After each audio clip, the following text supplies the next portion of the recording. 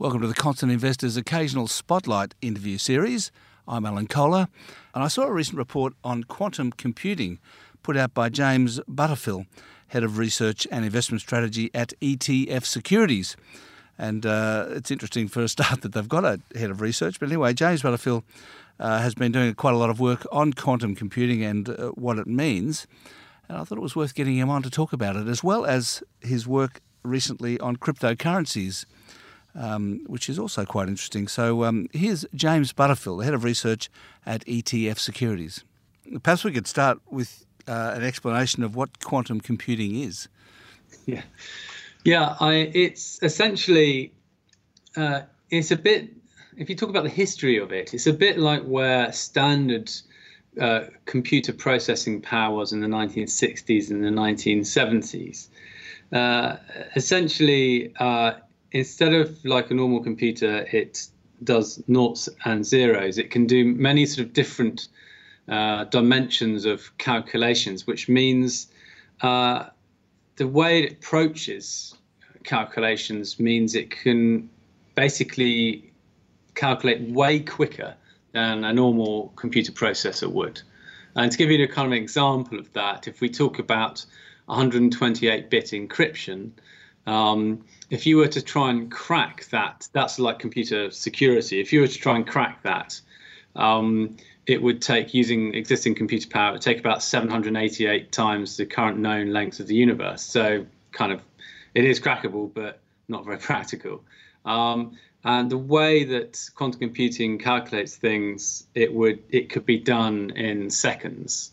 So it's almost, without wanting to get into too much detail, it's almost like just an alternative way to calculate things. But quantum mechanics, I mean, so as you point out, the normal computing is based on binary, which is ones and zeros. Quantum mechanics and the principles of quantum mechanics are that matter can exist in several states at the same time. So how does that apply to computing? I mean, does it mean you've got many kind of states as opposed to binary, two states? That's right. Yeah, you do have many different states, and I'm no expert on that element of it. But it means you can apply quite different mathematical algorithms that execute calculations much quicker. Or actually, speed is not the right word. It's execute calculations in a different way. So it's almost like you have an X and a Y dimension for ordinary computers, where you have an X and a Y and a Z, and it's almost that extra dimension gives you just that better, I suppose, computing power. But we're getting into an area. I mean, I've not studied too much about. So you're not a physicist, I guess, are you? No, I've not studied too much about quantum states, but I understand enough to know when quantum computing will be really in the mainstream and what impact it will have. So have you had a look at the race that's going on around the world to develop quantum computing and where it's up to now? Yeah, there are 4 different technologies at the moment. If I only have my hold on a minute. Just wait. Bear with me a second.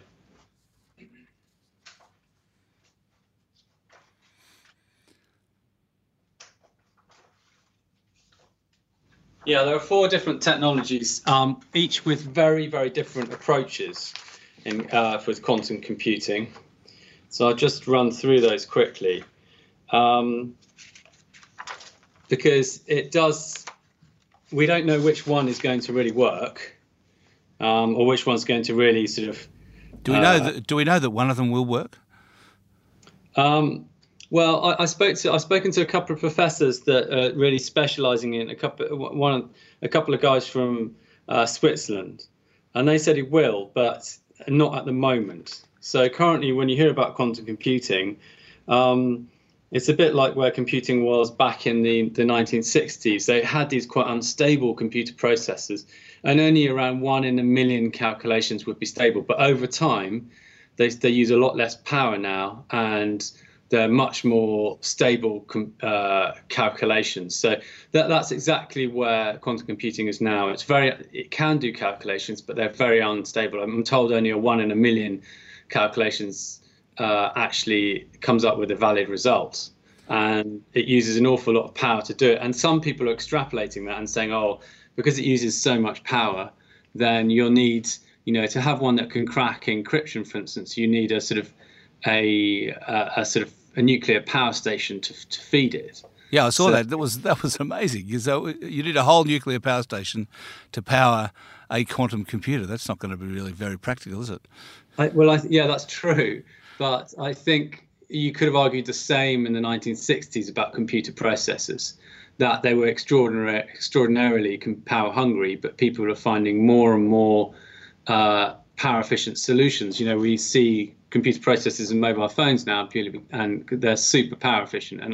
And people say it's wrong to think that current quantum computing will need the same level of power in, say, 10 years' time. The technological advancements will mean it doesn't need that, essentially. So I bumped into someone from the University of New South Wales recently called Michelle Simmons, who is a part of their quantum computing team, and she's been working on qubits, QUBITS, and she was claiming to have made a breakthrough, and that they've actually achieved something there. I didn't quite understand when she was telling me what it was, but and you're looking at the four types and the breakthroughs or the race that's been going on. Have you discerned whether the University of New South Wales has made a breakthrough?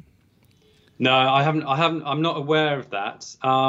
There are different approaches. I don't know which one she's using, because there's quantum optics, there's trapped ion technology, there's nuclear magnetic resonance and superconductors, and they each have their very different approach, each with varying reliability. But yeah, as I'm not a quantum physicist, I think it's very hard for me to make a judgment on that.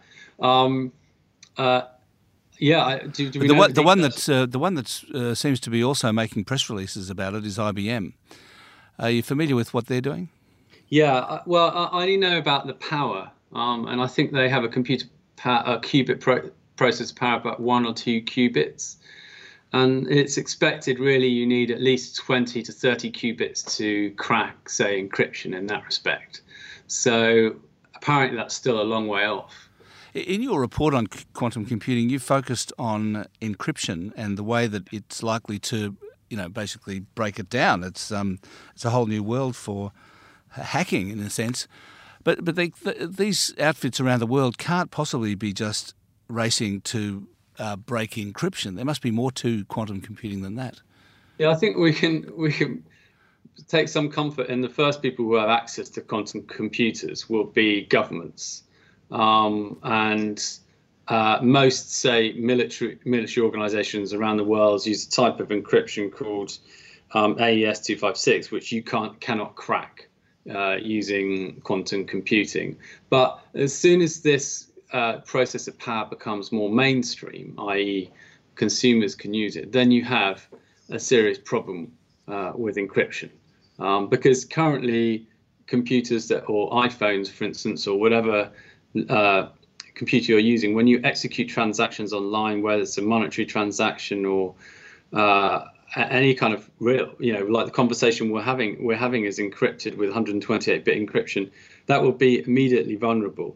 And I don't think we'll get to a stage where suddenly every business is left with their pants down, because ultimately they will become aware of this and start to upgrade systems. I think what comes very interesting is there's a significant amount of infrastructure upgraded required in order to, I suppose, have what they're calling a sort of post-quantum world where they're protected from it. And it does come with interesting problems too, such as if you were to use a mobile phone with 256-bit encryption, which would be needed in a post-quantum world, then it would be much more power hungry. And so there's a lot of potential infrastructure upgraded needed. Are you saying the 256-bit encryption will work against quantum computing? Yes, it will. Most types, yeah. In fact, yeah, all the sort of different types I've listed in the report there, the different types of 256-bit encryption. The thing is, a lot of people saying, "Oh, don't worry about about quantum computing and encryption because everyone can just upgrade to 256-bit." But upgrading has significant challenges involved around IT infrastructure. And I think what we're going to see in the next 10 years is banks particularly invest a lot into creating post-quantum encryption, essentially. You seem to be suggesting we're going to go back to having mobile phone batteries slung around our shoulders like bricks. No, I mean, a phone can now today run 256-bit encryption. It would just be a lot more power hungry. It's not like, it's just, I don't know how much difference it would make, but I've been told it would about halve the existing phone power consumption. You mean double? Double it, sorry, about half the battery life. So to me, I think this is what I'm worried about, or less worried about, more. I mean, I wrote this piece really, it was because I'm amazed how few banks are sort of really discussing this openly, at the very least. Well, you're saying that organisations must act now. Yeah, absolutely. Because if you think about, if you're to really upgrade infrastructure, that kind of change from everyone is very much wedded to 128-bit encryption on the internet. There's quite a lot of change that needs to be made, and particularly in financial institutions where any kind of technological change takes a very long time. So they really should start thinking about it now. The other piece I was interested in that you wrote recently was about cryptocurrencies. Can we just talk about that for a moment? Yeah, sure. I think you've come to the conclusion that it can't be seen as won't become money. Is that right? Yeah, I mean, is it better to call them a digital asset, or is it better to call them currencies? I mean, it varies from one to the other. I mean, I think Bitcoin's closer to a currency as much as you could call gold a currency. I think there's real parallels between the two. But something like Ethereum is more like capital than currency, because on top of Ethereum, whilst it's a monetary value transaction, theoretically, it's also a development platform. Whereas something like Bitcoin is more like a currency in that they both have finite amounts eventually that will be mined. But yeah, it's quite possible. I mean, I've been to various events where the Bank of England have been present regarding cryptocurrencies and looking into this very seriously. And they could create their own versions of cryptocurrencies. I'm really closely watching what's happening in South Korea and China after the bans of ICOs. It'd be very interesting to see what happens with how do people get around that? Will they get around it, or will they just, are we just trying to stop something that will just carry on marching forwards? I don't know. But let's see what happens. I mean, ultimately, I think what's likely to happen in the cryptocurrency world, it just becomes increasingly more regulated. But it's hard to say at the moment which one would be the winner. Do you think it's likely that central banks might issue their existing currencies on blockchain? Yeah, it's quite possible. I'm just wondering what difference that really makes, though. I mean, the whole idea of a cryptocurrency, to some respects, is it is quite anti-establishment in many ways. So what does that really do? I mean, a lot of people who are trading, if you try and look for on Bitcoin forums and try and figure out what a legitimate use is for Bitcoin, many people talk about international transfers and how there's zero cost in an international transfer with Bitcoin because it is a truly global currency. And so no central bank is offering a truly global currency. Backed by, it'd be interesting because it ultimately would be a cryptocurrency backed by a government, but it's backed by one single government and not a global thing. Also, would the blockchain, would the ledger, would it be a public ledger or a private ledger? I think they're kind of questions that need to be answered. We don't know the answers to those questions yet. But ultimately, I can't see much difference between a cryptocurrency issued by a central bank and a currency issued by a central bank. I suppose the point being that if it was a sort of a cryptocurrency issue by central banks, then it would need to be fully global, wouldn't it? I mean, it would, in a sense, have to become a sort of an agreement or a cooperation between all the central banks. Yeah, that would, and that is a massive challenge. Yeah. I mean, people talk about central banks coordinating today. I don't think they do. I just think some of in the developed world, the economic situations tend to be kind of roughly similar, and so they behave in a similar way. And also, it's a currency war thing. They're all sort of trying to have a cheap currency to make their exports look attractive. So, that it'd be hard to see that level of cooperation. And I think it's very interesting when you look at the history of cryptocurrencies. There was a cryptocurrency in the UK launched 20 years ago called Mondex, and it didn't really work out. There have been actually about 20 different cryptocurrencies launched over the last 20 years, or kind of versions or ideas of it. So PayPal was one. It was launched theoretically as a cryptocurrency, and it failed as that, but it has obviously become a very successful company denominating in dollars. And other companies have tried it, like VeriSign, for instance, and failed. And I think the reason why Bitcoin has really captured the imagination of many criminals, many geeks, many speculators, and some investors now is that it's in the blockchain ledger system.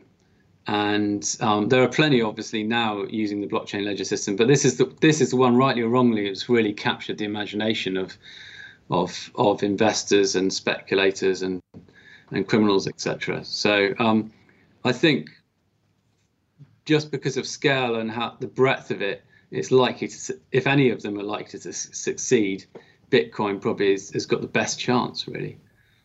Do you think it will? I mean, you point out that you can't buy much at the moment with Bitcoin. Do you think eventually you will be able to? Yeah, I mean, this is we need really to see some legitimate uses for it. And I don't think there is enough now. I mean, certainly some developers are using it. People in the cryptocurrency mining industry are using it to trade for their services. But it's not widely used. I mean, I hear some cantons in Switzerland, you can trade it. There are various Bitcoin ATMs, and various shops accept it now.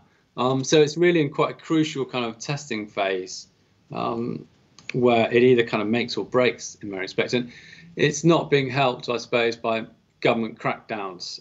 But I do interpret that as a kind of a regulatory phase that it needs to go through, essentially. Just before we finish, can I just ask you a bit about your company, ETF Securities, of which you are the head of research? It's based in London, right? Yeah. And a global ETF business. When I went onto the website, it asked me where I am, where I'm located, which obviously I said Australia, and then it gave me only the products that are in Australian dollars.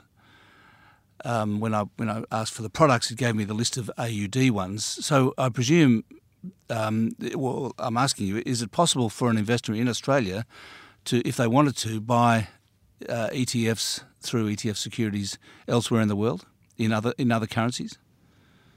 Yeah, if that individual can execute trades on international exchanges through whichever platform they use, if they offer that service, they can execute trades, say, on the London Stock Exchange. Yeah, if their trading platform provides that access, and I think you have to check that it's on a platform per platform basis, essentially. Right. So obviously, because the large chunk, because the Australian component of the business is small but growing quite rapidly. But ETF Securities as a company has $24 billion of assets under management, which is primarily in Europe. I was struck by the fact that by far the largest ETF in terms of assets under management was gold, physical gold. Yes. And I'm wondering if that's repeated elsewhere in the world, around the world. So if you take Australia as your example, not so much. I mean, we do offer physical gold products here in Australia, but it's more about equities, and the company is focusing on where there's growth. And what we're finding so far is there's certainly, having seen many investors over the last week while I've been here, is that they're less interested in gold than, say, other investors in Europe and the United States are. And they're more interested in equity growth opportunities. So particularly interested in European equities, which is a product we offer out here, and on the Stocks 50. And robotics is another one they're very keen to talk about. Ultimately, the company doesn't want to focus on, say, the very generic equity ETFs like the S&P 500, for instance, partly because it's a very, very tight margin business. It doesn't make sense for us. I mean, there's a race towards the bottom in terms of fees on the S&P 500 ETFs. So we don't want to get engaged in that. Tell us what your fees are on the others. On the, you mentioned the robotics one, which has a code of robo. Yes. What's the fee on that? That is 68 basis points, right? 65 or 68 basis points. And the Euro Stocks, I think, is 30 basis points. So 68 basis points is quite expensive for an ETF, it seems to me. That's right. I think everyone presumes that all ETFs are fully passive. I'd say that Robo ETF is a quasi-passive one. It's a smart beta. I don't particularly like that phrase. I think it's a quasi-active. It has an active element in that we have a board of 4 financial experts and 4 professors that specialize in robotics. And from that, they create a universe of about 3,000 potential robotics companies. And then from that, there's a systematic approach to selecting those companies down to around the current constituent number of 82. And how often do they change them? So that is every quarter the index is rebalanced. Does that mean some are brought in and some are brought out? On what basis? On the basis of quality of the stock or the size? On the systematic approach of the fund, yes, it will deselect some and add others. On what basis? I'd have to get you the fact sheet, I think, to get, being head of research, I don't like to talk about product too much because I'm not here to talk my own book, essentially. But I can get in touch with one of the sales guys and go through in much better detail than I ever could with the systematic approach. Ultimately, it splits down companies between bellwether and non-bellwether. It looks at what percentage of their revenues are robotics. As an ETF, you want to be true to a particular theme, or as any kind of thematic investor, if you want to be true to a theme, you have to make sure the companies reflect that. So, for instance, we don't have Rolls-Royce in the index because only 5% of its robotics, only 5% of its revenues come from robotics. But there's a whole sort of selection process based on turnover, the size of the company, valuations, etc. But if you want the full detail, I can get in touch with one of the sales guys. No, it's okay. All right, very good. Well, that's been great talking to you, James. Thanks very much. No problem. All right. Cheers. That was James Butterfill, the Head of Research at ETF Securities in London.